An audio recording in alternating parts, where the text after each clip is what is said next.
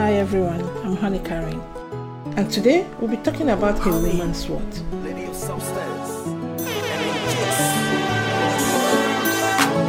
In this love game, I guess it all play.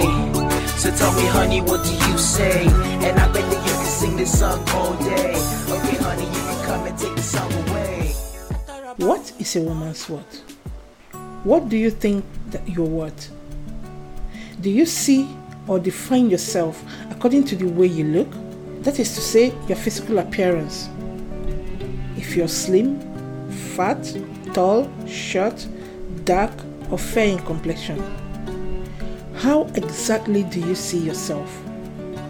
You know, many of us scales our worth with how slim and how fat we are, how tall or how short we are.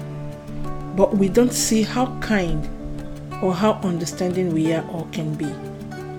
And that makes us question ourselves, our decisions, our confidence, and so on. We have to learn to stop questioning our guts and stop thinking of giving up in life. Before I continue, I would like to highlight this. Most of the ways you scale and see yourself is influenced by what people around you say or what they think about you. Why give a damn about what they think? Giving up is not the solution because you're powerful, smart, and unique.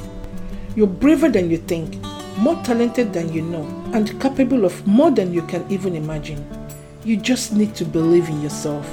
You don't have to convince anyone to respect or be committed to you. You are better and stronger than that. What surprises me most of the time is that day after day, many people across the world get on a scale in search of validation of beauty and social acceptance.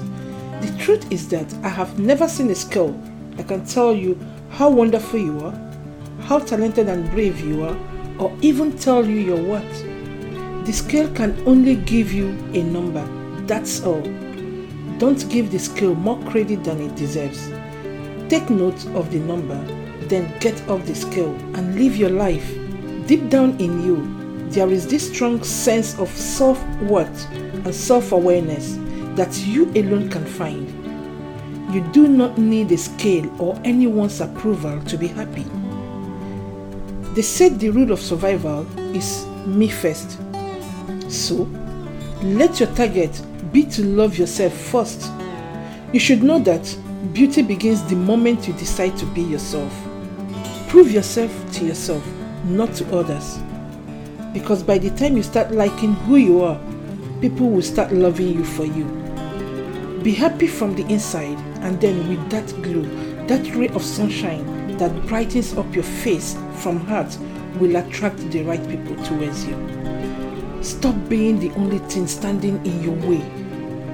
Your only limitations are those you set upon yourself. It's time you stop letting what people will say or feel control the way you live your life and your happiness. Be the priority in your life and take control of it, because if you don't, someone else will do that for you. You're awesome because you're beautiful just the way you are. And please, don't you ever forget who you are and what you're worth. Thanks again for joining me. And do not forget to subscribe and be among the first to receive our next episode.